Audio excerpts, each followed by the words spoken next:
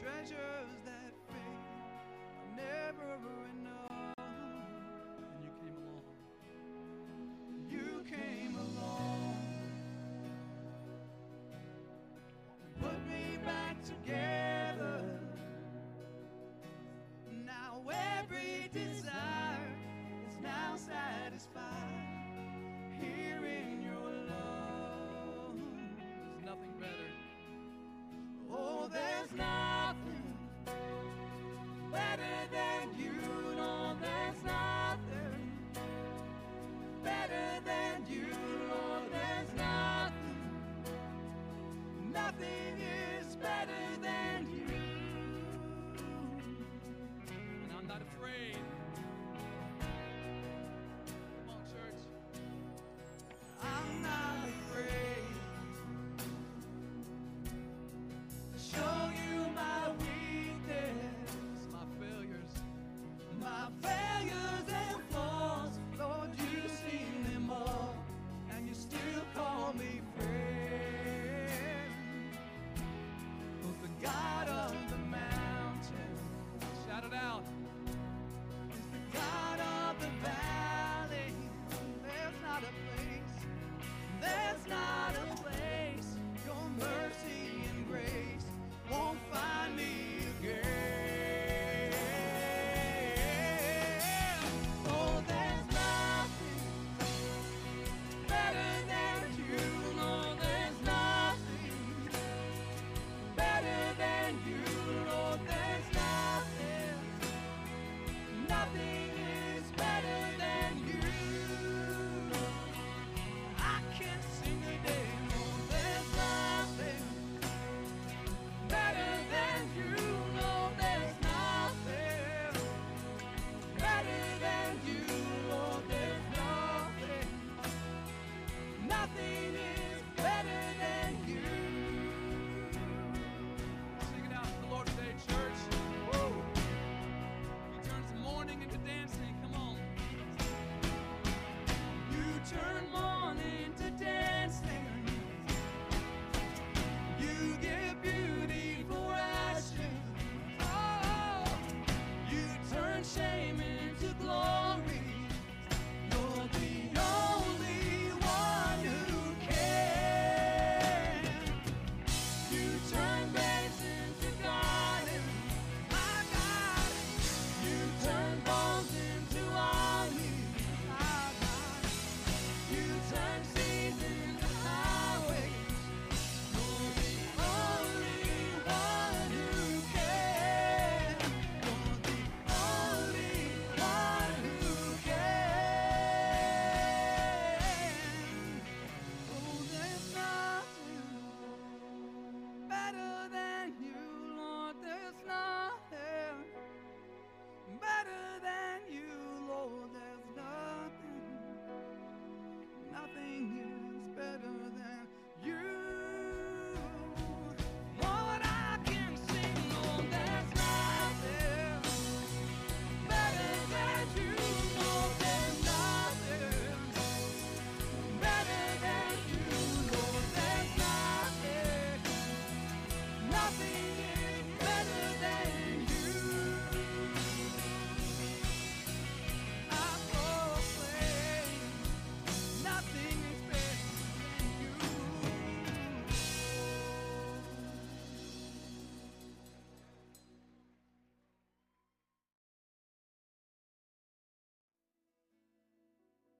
The Lord is my shepherd.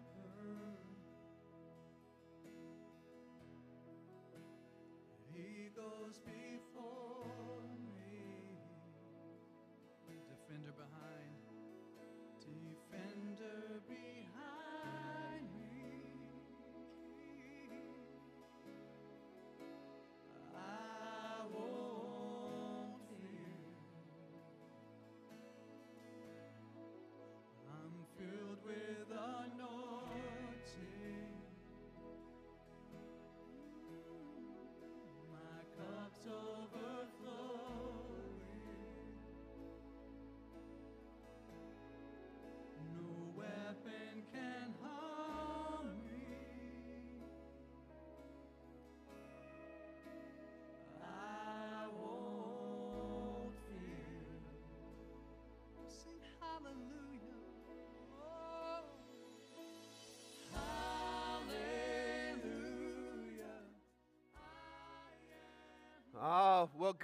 morning and happy Father's Day. How are we? All right. Welcome to you all. Welcome. My name is Brad. I'm the pastor here at Southview. If you are a guest, we're glad that you're here today on this Father's Day. But more importantly than Father's Day, we're celebrating our great Father, the good Father, our good God in heaven, and His Son, Jesus Christ, who saves us, redeems us, makes us new, and makes us children of God. So we're so glad that you're here today worshiping with us. If you're a guest with us, again, welcome to you. We'd love to connect with you. Best and easiest way we can do that is by you simply texting the word connect, grabbing your cell phone and texting connect to our number, 910-424-1298. Just text connect there. We'll send you a link. Click on that, answer a couple of quick questions, just so we can minister to you in the best way possible. But for everyone here, I've got three big announcements for us today, all right? Three big announcements for Father's Day. As we're rolling into summer full force, couple of quick things. Big announcement number one, July 4th, just a couple of weeks, we're going to have one service. July 4th is on a Sunday this year, so we're going to have just one service at 11 o'clock, all right? You can come at 9:30, but you're just going to get a good seat. 11 o'clock, one service. No journey groups, no kids ministry, no youth journey groups at 9:30, nothing but one service, everybody in one room, 11 o'clock, July 4th. Come be a part of that. Big announcement number two, membership class. Starting our summer cycle for membership. That's going to be July 11th, 18th, and 25th. Text the word member again to our number, 910-424-1298 to sign up for that. That'll get you through the process. For those 3-week classes, July 11th, 18th, and 25th, you can text member to sign up for that. And our last big announcement, July 18th to the 24th, we're doing a mission trip to Tennessee, Elizabethton, Tennessee. If you're interested in that, you can text the word mission to 910-424-1298 to find out more information about that. Just text mission to our number to find out about that. Again, that's July 18th through the 24th. And for any other announcements going on here, again, download the app. You can do that at iTunes or Google Play. Download the app. You're going to get to give online via the app. We encourage you to do that. That's how we encourage everyone to give if you can. And then you can be able to find all the other announcements, sign up for events, see previous services, all of those things through the app. That's your best hub to be connected and know what's going on around here. So please do that. But for today, I want to read a scripture to us to get us started as we think about worshiping today on Father's Day. I want to read for you Galatians chapter 4, verses 6 and 7. Listen to the way it describes God and you and your relationship with Him. All right? So Galatians 4, 6 and 7 says, "And because you are sons, God has sent the Spirit of His Son into our hearts, crying, Abba, Father. So you are no longer a slave, but a son. And if a son, then an heir through God." So the big idea I want you to understand is the fact that God, what separates Christianity from every other religion is not that we believe in God. All religions believe in some form of deity. What separates Christianity is the truth of who God is.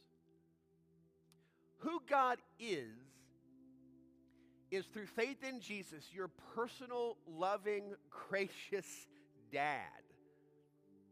Every other religion, God is in some form a master and you are His slave, and you do good things in order to get Him to be good to you. And what this scripture specifically says is, for Christianity, true faith in true God, that is different. You go from being a slave to being His son. And for ladies, that doesn't leave you out either. This actually is a wonderful gift for ladies as well, because in first century Middle East, ladies, you weren't allowed to adopt, to inherit property. You weren't allowed to be considered an heir to anything. You just got married off young and hopefully bore sons, and that was basically it. But what it says here in Galatians 4 is very clear in the context. It's speaking of both men and women. God ushers you in and gives you the heir just like you were his son. All children of God are full heirs of all that God could possibly give you. What we celebrate today is this. We have a great, amazing God in heaven. We call God the great physician. He's also the great dad. He's the dad that's above all dads. And so I want to encourage us today as we worship the Lord to see who God is as our great and amazing Father. And as you see him as he is, as your great dad, through faith in Jesus Christ, you're no longer a slave, but you are his child, and he loves you, and he cares for you, and he pours his Spirit into you. And he says, call out to me, Abba, Father, which is like an Arabic way of saying daddy. It's an intimate form of calling out to a dad. This is exactly the way God considers you as his child. So let's just bow our heads, and I want to pray for us as we continue worshiping here this morning.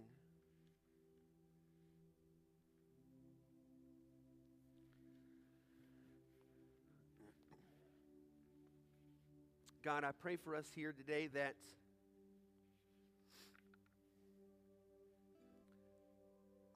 God, if there's one big thing that can happen with everybody in this room today, is that we will walk out of here with a greater understanding of what it means to be a child of God through faith in Jesus Christ. We are no longer slaves, but we are your children, and we get to call out to you, Abba, Father, our great dad.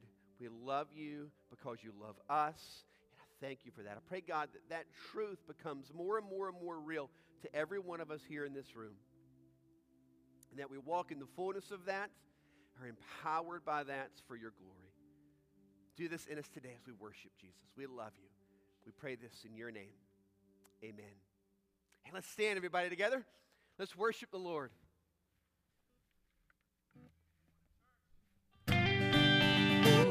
Let's sing. I can see the clouds roll in. I can see the winds that try to shake me. I will not be moved.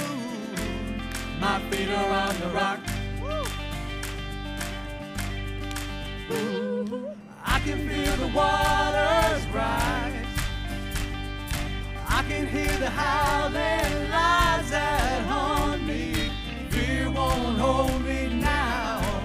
My feet are on the rock. When I feel my hope about to break, I will cling to your unchanging grace. Let the waters come and the earth give way. I'll be dancing in the rain. My feet are on the rock. I can see the morning light. I can feel the joy. I can feel the joy on the horizon. Here my faith is found. I stand on solid ground. When I feel my hope about to break, I will cling to your unchanging grace. Let the waters come and the earth give way. I'll be dancing in the rain. My feet are on the rock.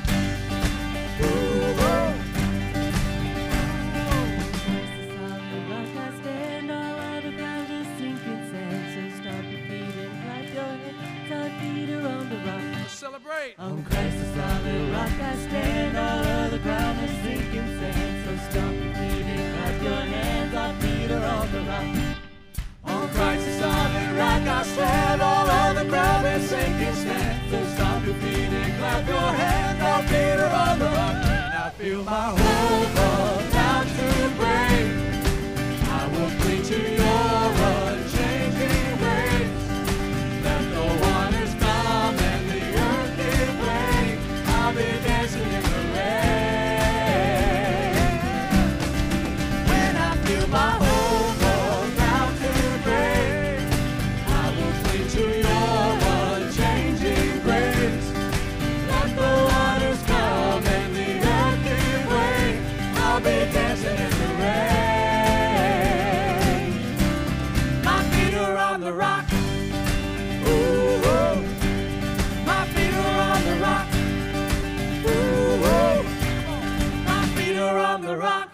Yes. Woo!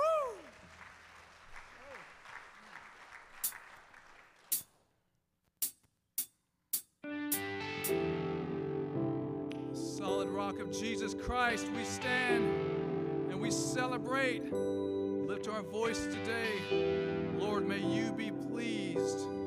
May you move in this service. We are your church. We are your sons and daughters. We've gathered here to meet with you.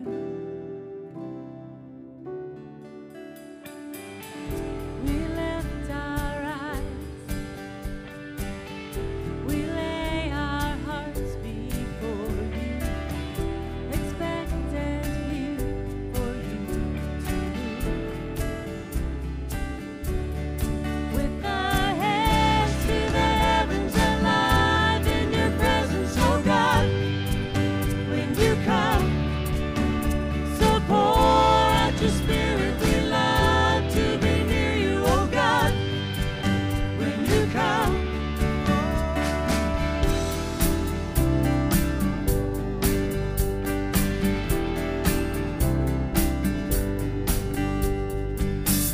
You are the way, the truth and life we live on. Oh, how we long to know you more. With our hands to the heavens alive in your presence, oh God, when you come, so pour out your spirit. We love to be near you, oh God, when you come. With our hands to the heavens alive in your presence, oh God, when you come, so pour out your spirit. We love to be near you, oh God, when you come. Come like a rushing wind, come like the fire again, come like a burning flame. Have your way, have your way. Come like a rushing wind, come like the fire again, come like a burning flame. Have your way, have your way. Come like a rushing wind, come like the fire again, come like a burning flame. Have your way. My hands to the heavens alive in your presence, oh God, when you come, so pour out your spirit. We love to be near you, oh God, when you come.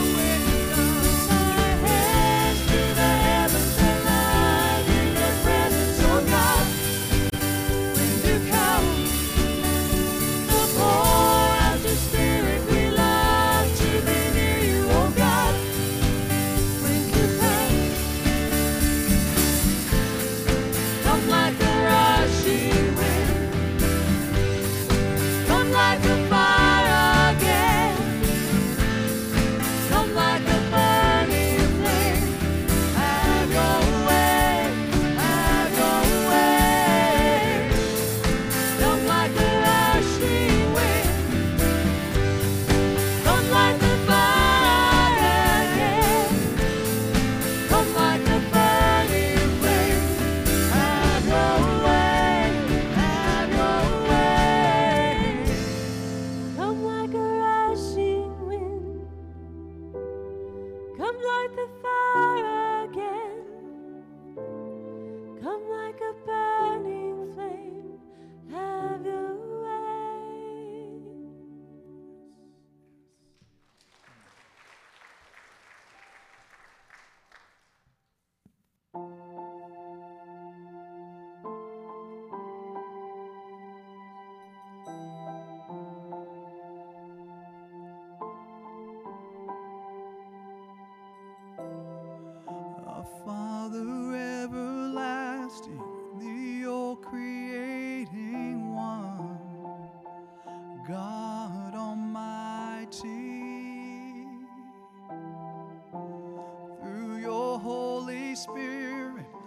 receiving Christ the Son, Jesus our Savior. I believe in God our Father, I believe in Christ the Son, I believe in the Holy Spirit, our God is three in one. I believe in the resurrection, that we will rise again, for I believe in the name of Jesus.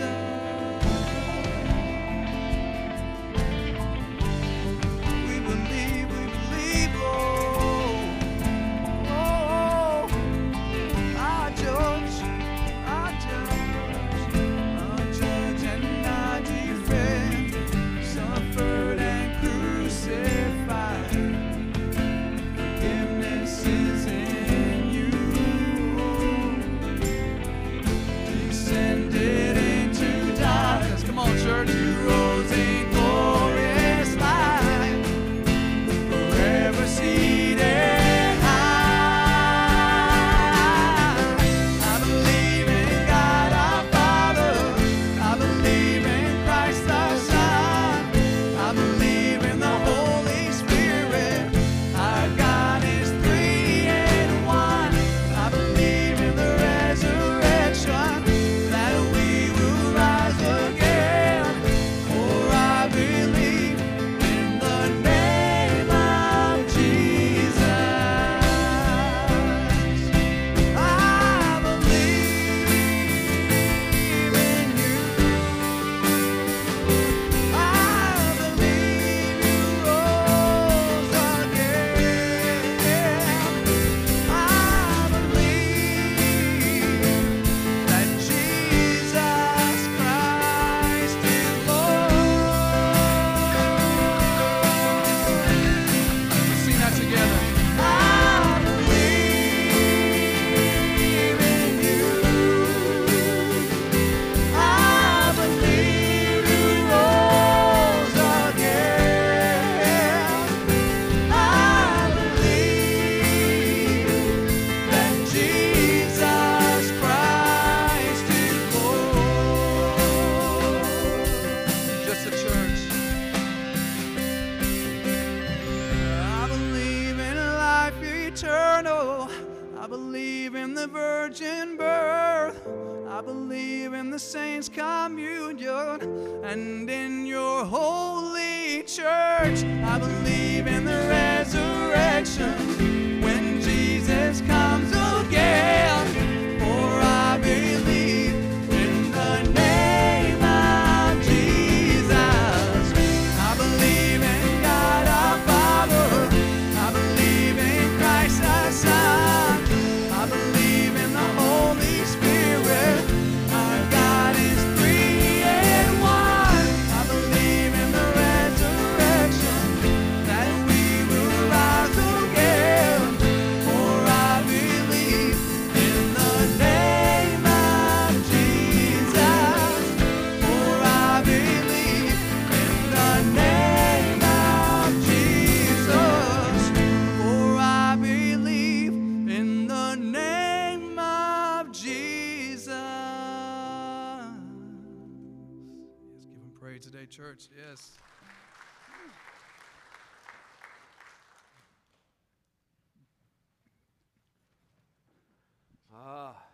Good morning again to you. Happy Father's Day to you all. Hey, if you got a Bible, let's find Genesis chapter 1 together, all right? Genesis chapter 1. So if you were with us for Mother's Day,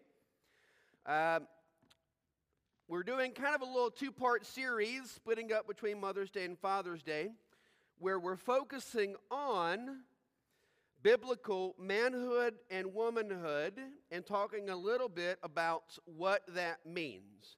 And this matters. I told you at Mother's Day this is significant, and I'll kind of reiterate it as well, how significant this is. There are few things under attack right now more forcefully than what it actually means to be a man and a woman, and I'll give you Exhibit A. Don't do it right now. because you're going to throw your phone and not listen to me. But when you leave, Google, write this down, Blue's Clues LGBTQ. All right? Google this. It is homework. You have to watch it. Blue's Clues LGBTQ. Anyone familiar with the cartoon Blue's Clues? If you have children, yes. You may not know this. That, not to my knowledge, I don't think they put it on, I think it's on Nickelodeon. I don't think they put it on TV, but it's on their website. They made a special video teaching your preschooler how great it is to deny biblical manhood and womanhood. And they did this by creating a cartoon drag queen to sing to your preschooler a song about how great it is to have all kinds of different families. They are trying to radically, and when I say they, I mean Satan, radically change everything that we understand of not only biblical, but just natural, historic, what life should be. And their main goal of doing that is not changing the mind of a 40-year-old, but a 4-year-old. And so it is extremely important that this is an issue that we hit hard, that we go very forcefully at. We make no qualms about this. We are not apologetic about this. Now, we want to be kind and respectful and courteous. We don't want to be we don't want to unintentionally offend anyone. But we want to hold hard to the truth, and if the truth offends, then the truth offends. And so that's what we want to always do. And so with that, we talked at Mother's Day about what it means to be a biblical woman. We're going to talk today a little bit about what it means to be a biblical man, and we're expanding out more than just being a dad, but just manhood as a whole. So Genesis chapter 1, let's pick it up in verse 26. I'm going to read it for us, and then we'll kind of work our way back through it, all right? So Genesis 1, verse 26. Then God said, "Let us make man in our image, after our likeness, and let them have dominion over the fish of the sea, and over the birds of the heavens, and over the livestock, and over all of the earth, and over every creeping thing that creeps on the earth." So God created man in his own image. In the image of God, he created him, male and female, he created them. And God blessed them. And God said to them, "Be fruitful and multiply and fill the earth and subdue it, and have dominion over the fish of the sea, and over the birds of the heavens, and over every living thing that moves on the earth." And God said, "Behold, I have given you every plant yielding seed that is on the face of all the earth, and every tree with seed in its fruits. You shall have them for food. And to every beast of the earth, and to every bird of the heavens, and to everything that creeps on the earth, everything that has breath of life, I have given every green plant for food." And it was so. And God saw everything that he made, and behold, it was very good. And there was evening, and there was morning, the sixth day. So what I want to do this morning is very simple. Just for a couple of minutes today, I want to give just a few ideas. It's not going to be exhaustive. It's not going to be huge. Pastoral ministry is a marathon, not a sprint. My goal is, so Southview is the third church I pastored. I believe that's correct. My goal when I step into every pastorate is to be there for the rest of my life. That's always my goal, and if God wants me to do something different, then he'll just pick me up and move me like he did here. And so I believe pastoral ministry is a marathon, not a sprint, and so I think as I'm now 43 as of next week, I think is that right? 43 as of next week. So my goal so I had a couple of goals.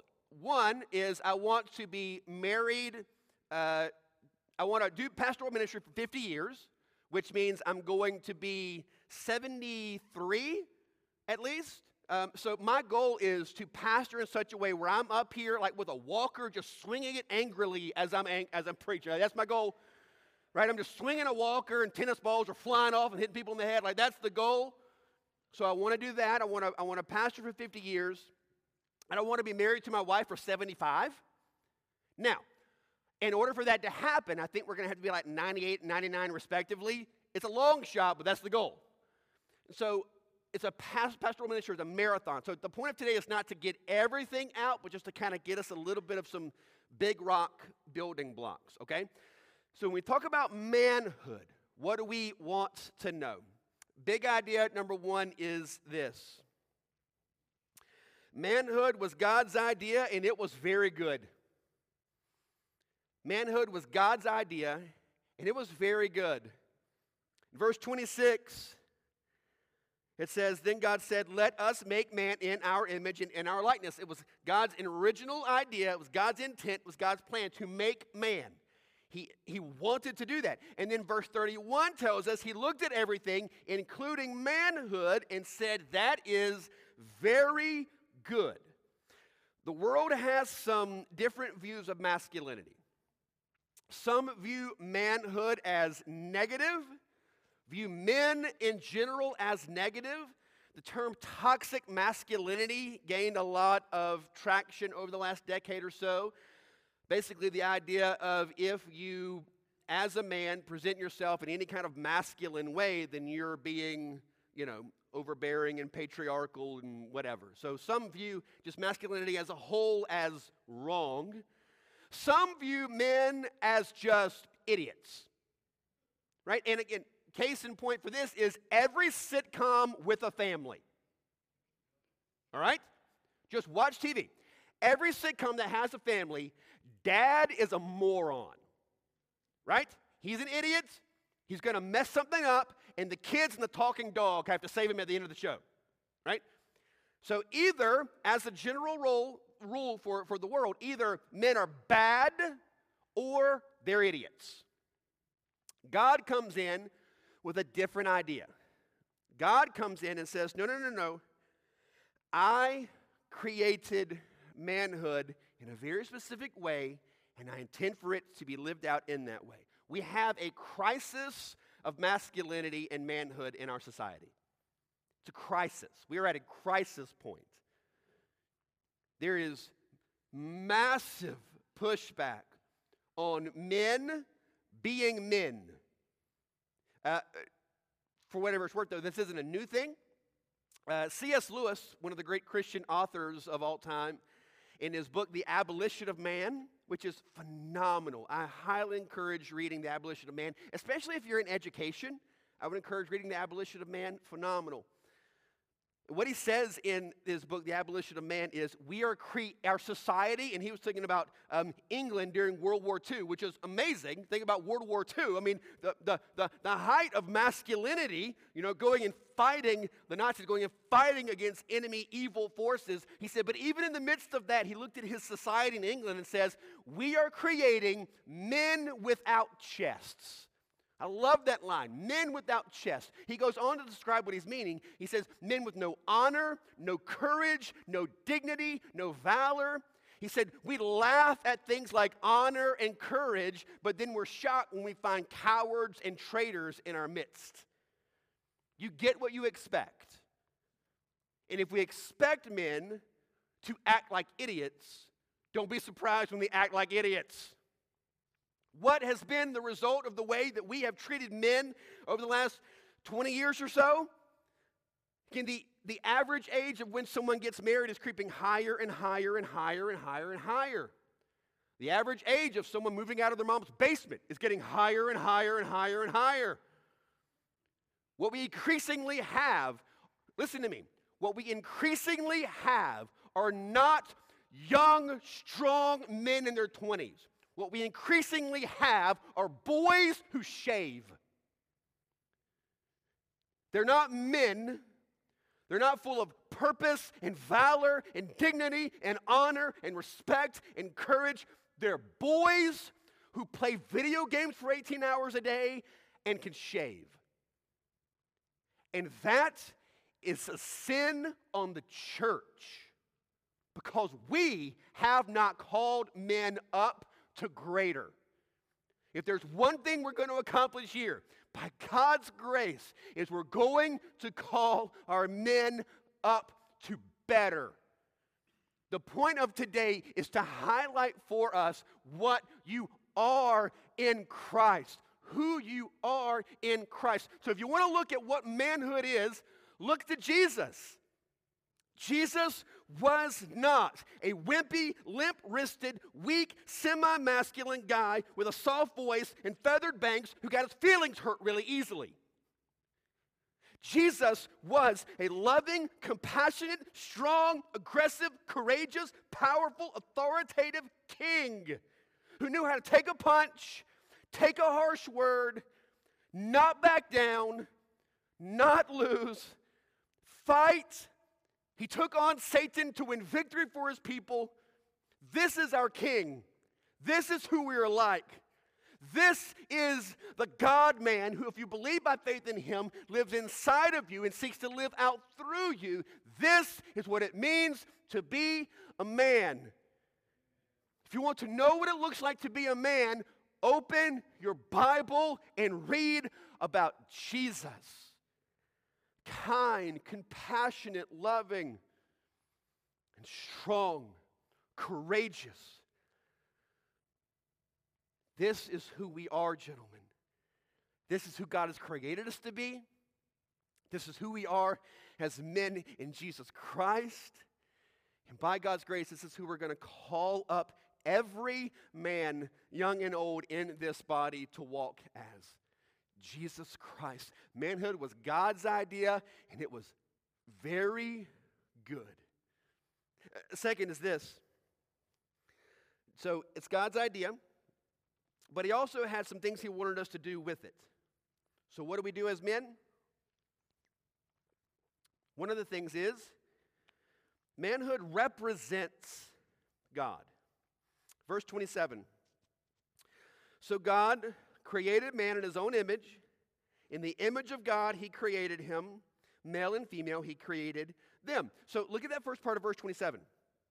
So God created man in his own image. So when God created humanity, he did it in a way completely different than everything else. It says that he created man in his own image. So there's some conversation about what does it mean to be bearing out the image of God, to be the image bearer of God. It doesn't mean that we look like God. God's a spirit. He doesn't have body.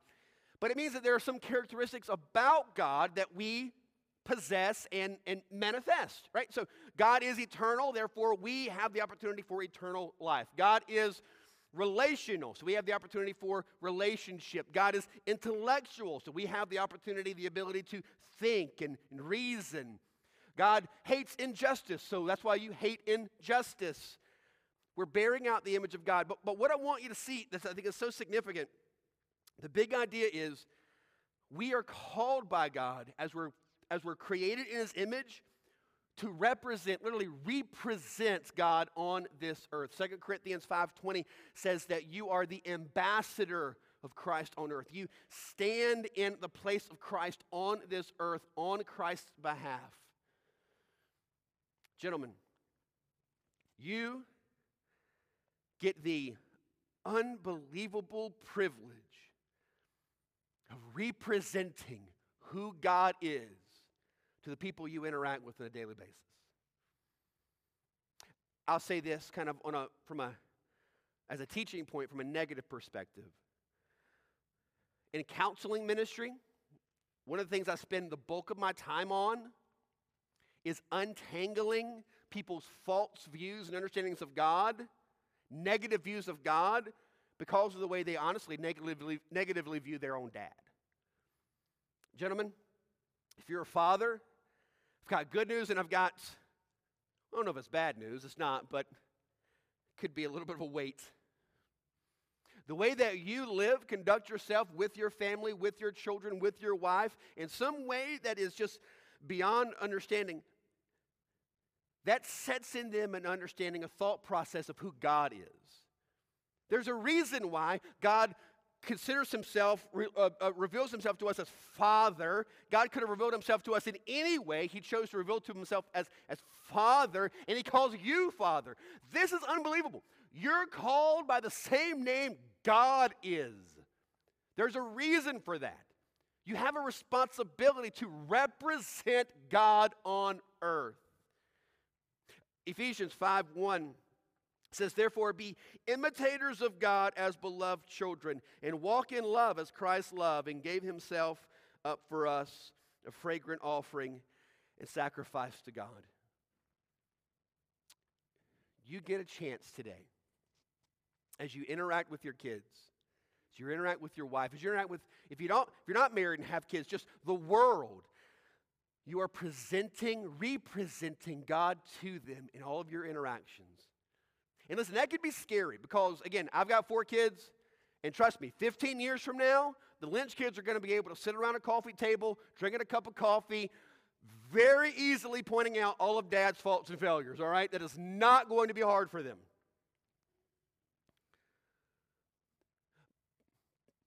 But as men, we must understand our role is by God's grace to present to our children, here's what it means to know and love and serve God. And what it means to know and love and serve God is to fail and then admit it and confess. Your children don't need to see you perfect. Your children need to see you humble. They don't need to see you perfect. They need to see you repentant. They don't need to see you faultless in your walk with God. They need to see you faithful in your walk with God. You get the opportunity to present who God is to your family. How great is that? Also, another thing that you get, not only do we represent God, but manhood is given responsibility by God. Look at verse 28.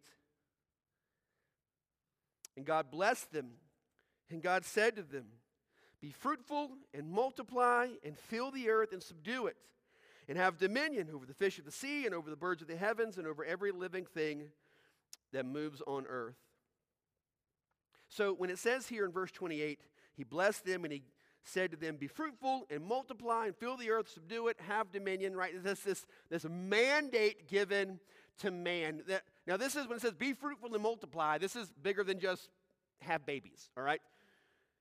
He says to them in Genesis chapter 2, verse 15, God puts Adam in the garden, and he says he put him in there to work it and keep it, to guard it and cultivate it, to protect it and prosper it. The idea is this. Adam, when he was in the Garden of Eden, he was not just lounging around, standing behind strategically placed bushes, eating fruit, all right? He was working.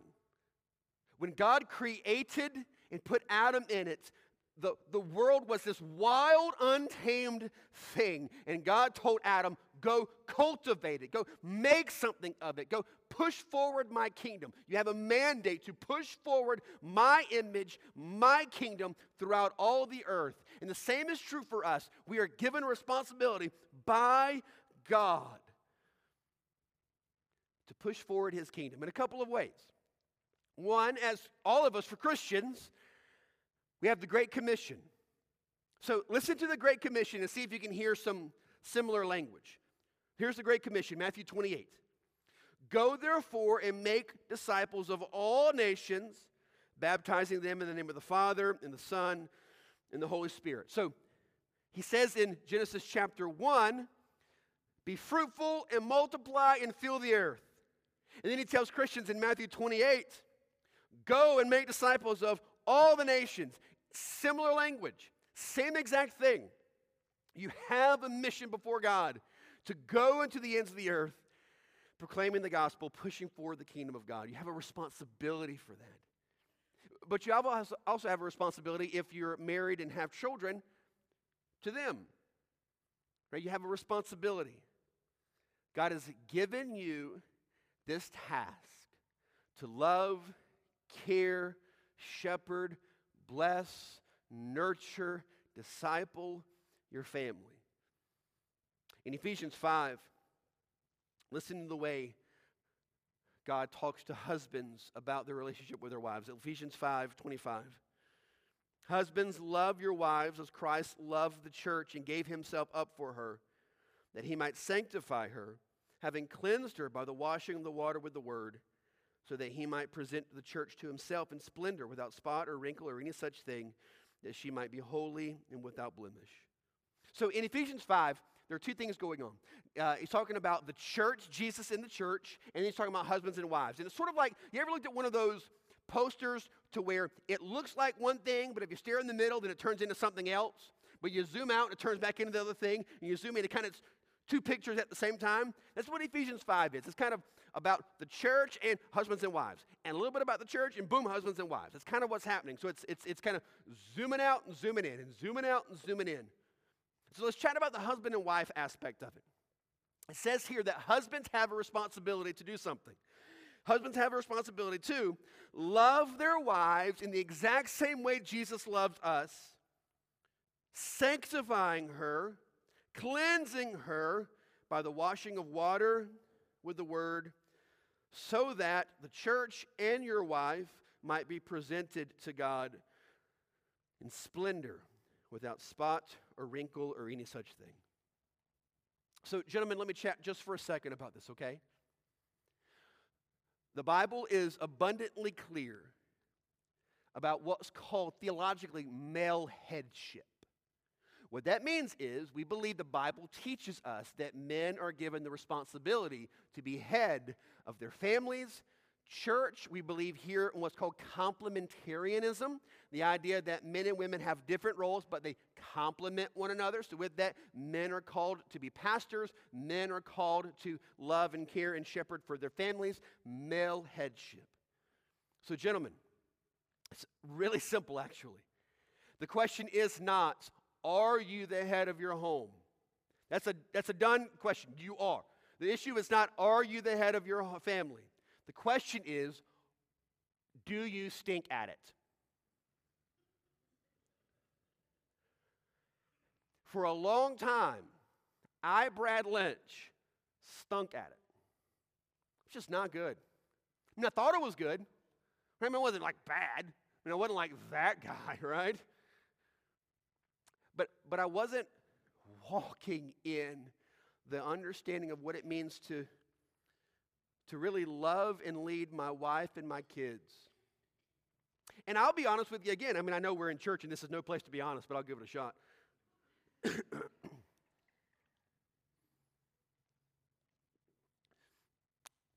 It's still a struggle today. It's still a struggle. And if you're a guy in this room, my bet's going to be for the majority of guys in this room, maybe not for all of us. For some of us, some guys are just like Superman, right? They got a cape tucked in their jacket. They're always the guy giving the testimony. Like, I used to drink and smoke and run around with anything with two legs, and then I turned 6 and met Jesus, and my life just changed. Right? And now every morning I wake up and Jesus physically meets me at the foot of my bed. He tells me what to do, and I obey without even second thought. Like, wow, that guy's amazing. But for the vast majority of guys, that's not going to be our story. Can I encourage you just for a minute, guys? The reason lovingly leading your family as the head is difficult is because Satan knows how important it is, and he has an all-out attack on you over it. He wants to discourage you. He wants to cause you to think that it's not important or that you're doing a good enough job. He wants to do this. I want to encourage you guys. It matters. It really actually matters. And I want to encourage you as well. With just by God's grace, just a little bit of effort, you're going to do better than you're realizing. You're going to do better than you think you are. Right? So it's just stepping out and saying, Lord, I don't really know how to do this, and I'm a little nervous, but I trust you, and I want to love and lead my family well in you. It just starts by praying for them, encouraging them with prayer, praying with them, starting simple. As God is speaking to you in your own personal time, just encouraging them, hey, here's a verse that the Lord led me to today. Just simple things that you can do to start to love and lead and encourage your family. You have a responsibility. You have a responsibility. Don't shirk that. But here's why we often do. And we got to hit this point. Manhood is marred by sin. So, Genesis chapter 2 ends pretty great. You got Adam and Eve in a garden, naked and eating an all-you-can-eat buffet. Like, it's awesome. Like, wow, that's pretty amazing. Then you get to chapter 3. And in chapter 3, the story shifts. In chapter 3, serpent comes in, tempts Eve. Eve eats the fruit, gives to Adam, who is with her. He eats the fruit. Sin comes in to the world. Gentlemen, I want you to notice two things. How did sin enter into the world?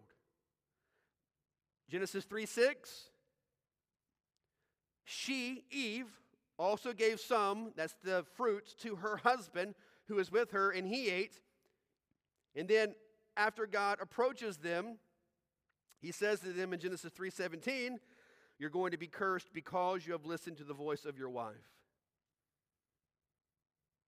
So, sin entered into manhood through Adam.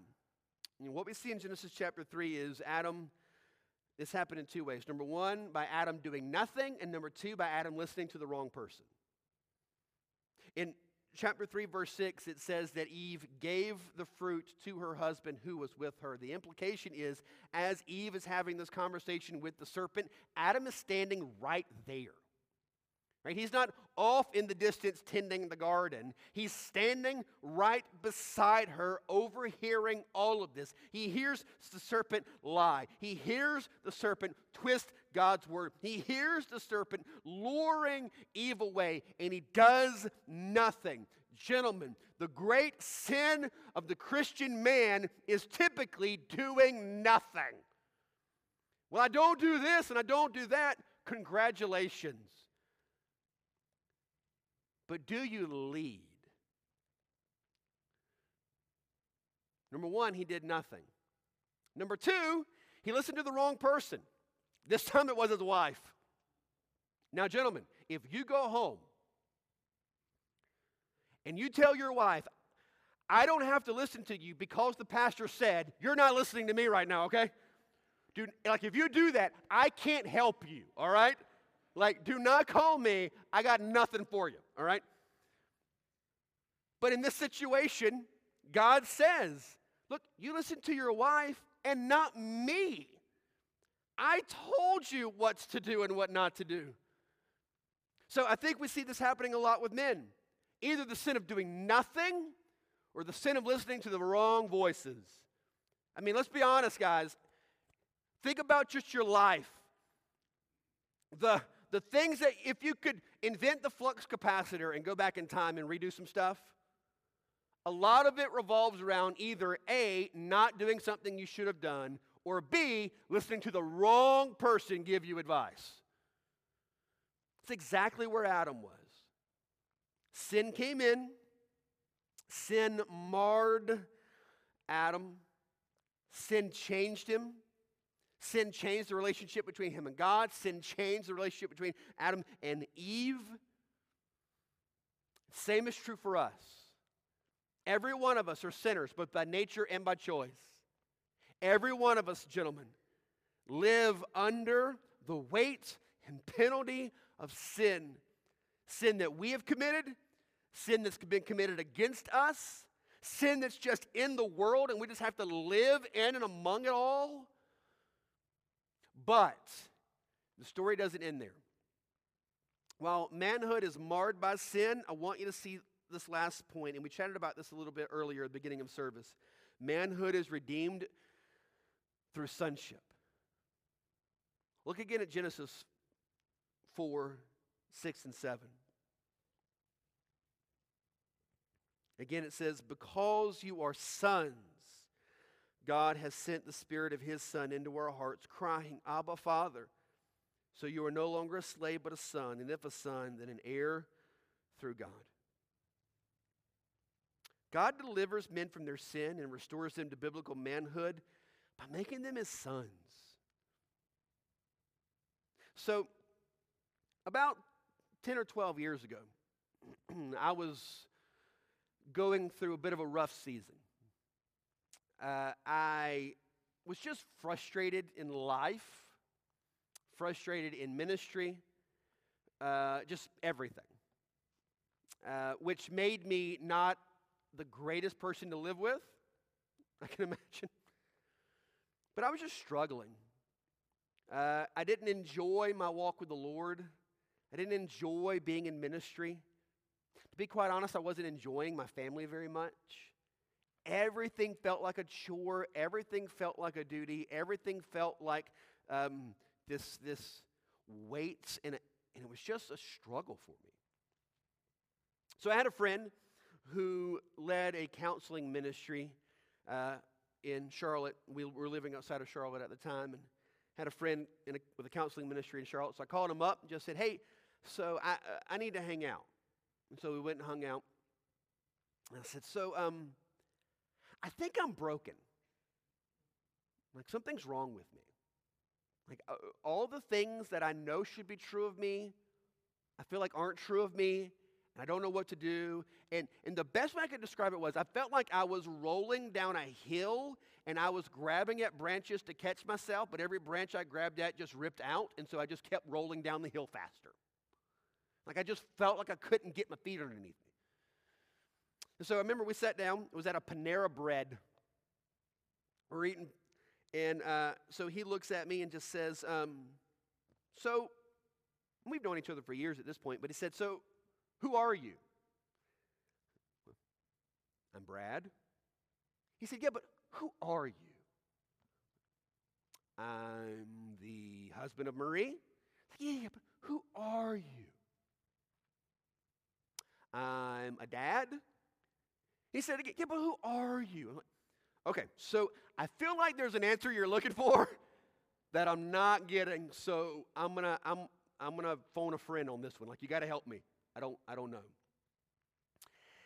He said, the problem, Brad, is that you've lost sight of the fact that the most important thing about you is that you're a son of God. You've tried to find your identity in who you are, in being a husband, and being a father, and being a pastor, and being a friend, in accomplishing things, and being considered good at what you do. You're trying to find your purpose, your value, your meaning in those things. And you've lost sight of the fact that the most important thing about you is that you are God's son. So from there, I went into counseling. For several months, he and I met regularly.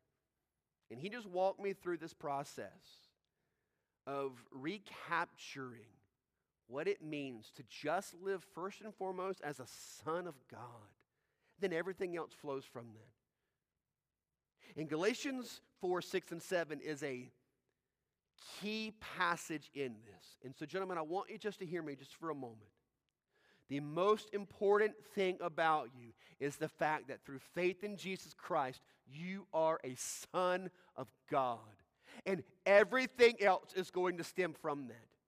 The only way you're going to defeat sin is if you understand what it means to live as a son of God. The only way you're going to love your wife and children effectively is if you do so through being a son of God. The only way you're going to push forward the kingdom of God and disciple other people and tell them about Jesus and push forward the mission of the gospel is if you understand that you are first and foremost a son of God, and God desires to make other sons of God. Everything flows from this. So the question for you, gentlemen, today is this. Have you submitted yourself? Have you bent the knee and said, I surrender everything to you. I just want to be your son. I don't want to find value and worth in anything else but being your son. That's it. What do you need to lay down? What are you trying to find value and meaning and worth and purpose in? Is it work? Is it education? Is it status? Is it money? Is it family? What are you seeking to do this in? You are only going to find true value and purpose and meaning and power in life through living as a son of God. And listen to me very carefully. The only way you can be a son of God today is if you say today, I lay down, surrender, submit, turn from everything else in my life. This notion that you become a Christian just simply by repeating a prayer is a lie. Saving you cost Jesus his life. And you being saved will cost you yours. Jesus had to lay down his life to save you. And today you must lay down your life in order to be saved. You can't take it with you. But I want to encourage you. On the other side is a life far greater. It's a joy far greater. Living as a son of God. Again, to quote C.S. Lewis, Lewis said, too many of us are happy making mud pies in the slums because we have no idea what a holiday by the sea would be like. And for many of us gentlemen, we're just in the muck of this world making mud pies, thinking this is going to make us happy. And there is a glorious life as a son of God waiting for you, but you must reject this life first. So what I'd like to do this morning, I'm going to ask our band to come up. And gentlemen, I want to take a minute and I want to pray for you. And I want to encourage you. Jesus Christ came and died and he rose again that you could be a son of God. And as a son of God, he desires to empower you to live out true biblical manhood and masculinity. So I want to ask if you just bow your heads for me just for a moment.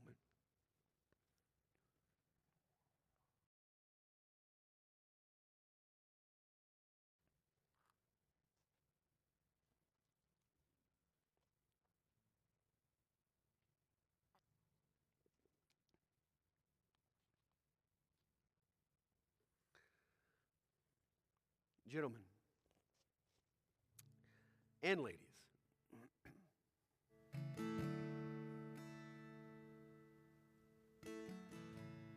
are you living first and foremost as a child of God?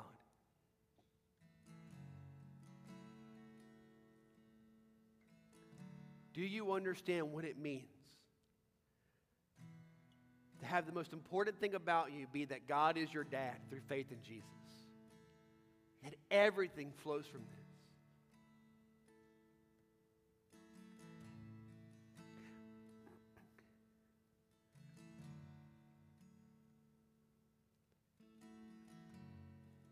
If today you need to reject this life and believe by faith in Jesus Christ, to be saved and be made a child of God, I want to encourage you this morning right now. What a better time than Father's Day to do this. Best Father's Day gift in the world. So if that's your heart, just simply right now, just say, Jesus Christ, I reject this life. I repent of my sin.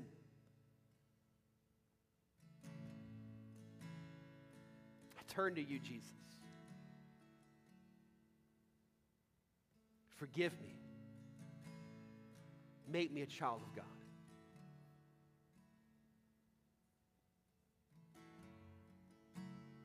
If that is your prayer this morning, I want to encourage you as we're finishing up here in just a moment. I I want to talk to you. I want to encourage you. I want to hear what God is doing. Your next step is going to be baptism, showing the congregation, this is what Jesus has done for me. He's made me new. He's made me a child of God. We want to talk to you about that and walk with you through that process. Come let me know.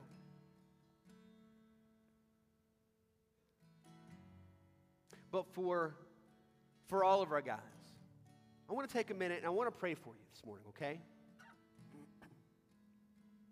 In fact, if you're a guy, can you stand up for me right now? We did this with our ladies at Mother's Day. All of our guys, just stand. I'm not going to make you come up front or anything, but just stand where you are. And let's take a minute and let's pray.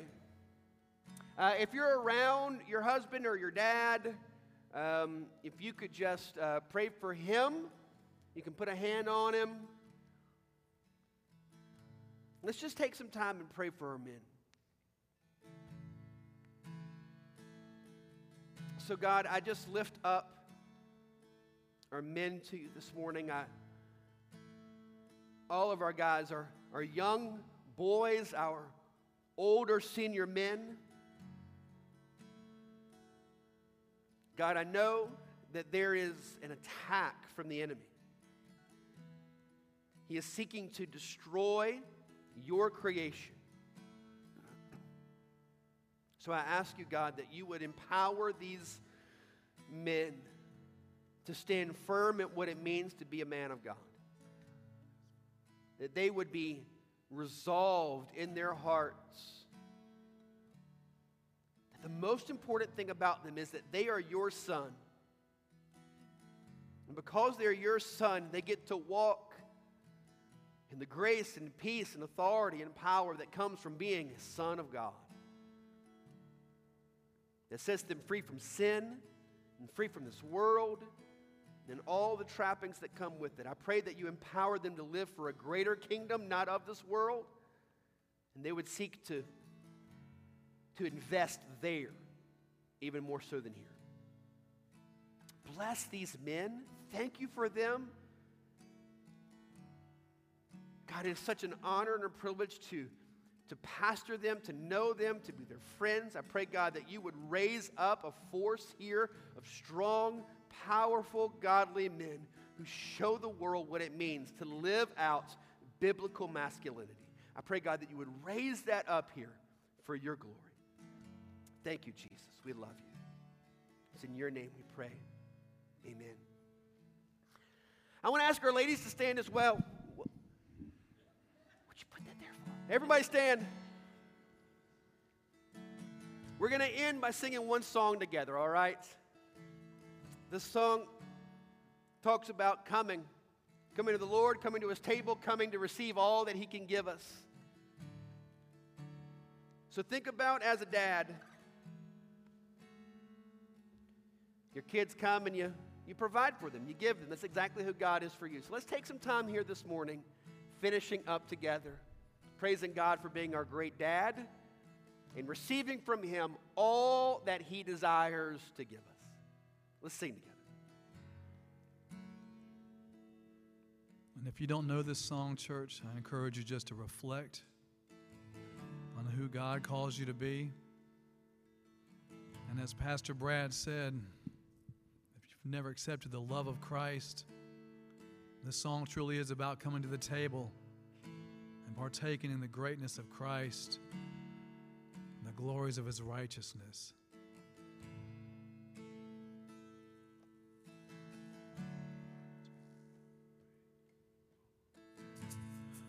Hear the voice of love that's calling.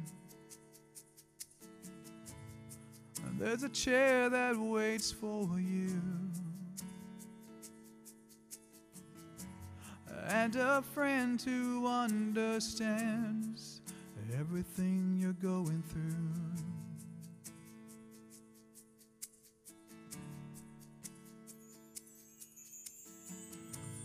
You keep standing at a distance in the shadows of your shame. But there's a light of hope that's shining won't you come and take your place and bring it all to the table. There's nothing he ain't seen before. For all your sin and your sorrow and your sadness, there's a Savior and he calls, bring it all to the table. He can see the weight you carry, the fears that hold your heart. But through the cross you've been forgiven, you've accepted as you are. So bring it all to the table. There's nothing he ain't seen before. Oh, for all your trials, all your worries and your burdens, there's a Savior and he calls, bring it all to the table. Bring it all.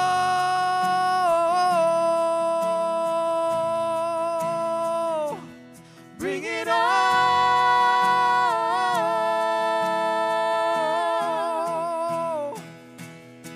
Come on in, take your place. There's no one who's turned away.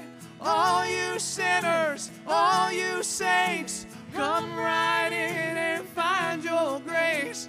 Come on in, take your place. There's no one who's turned away. All you sinners, all you saints, come right in and find your grace and bring it all to the table. There's nothing he ain't seen before. For all your sin, all your sorrow and your sadness, there's a Savior and he calls, bring it all to the table.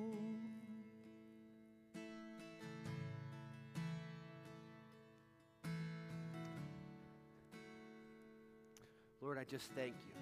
I thank you, God, that you, a great dad, prepare a table for us and tell us to come and to take part in all that you have for us.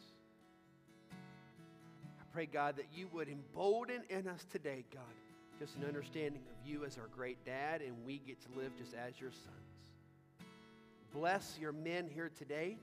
Empower them, God, to live for your glory. We pray this in your name, Jesus. Amen. God bless you guys. Happy Father's Day. Have a great week.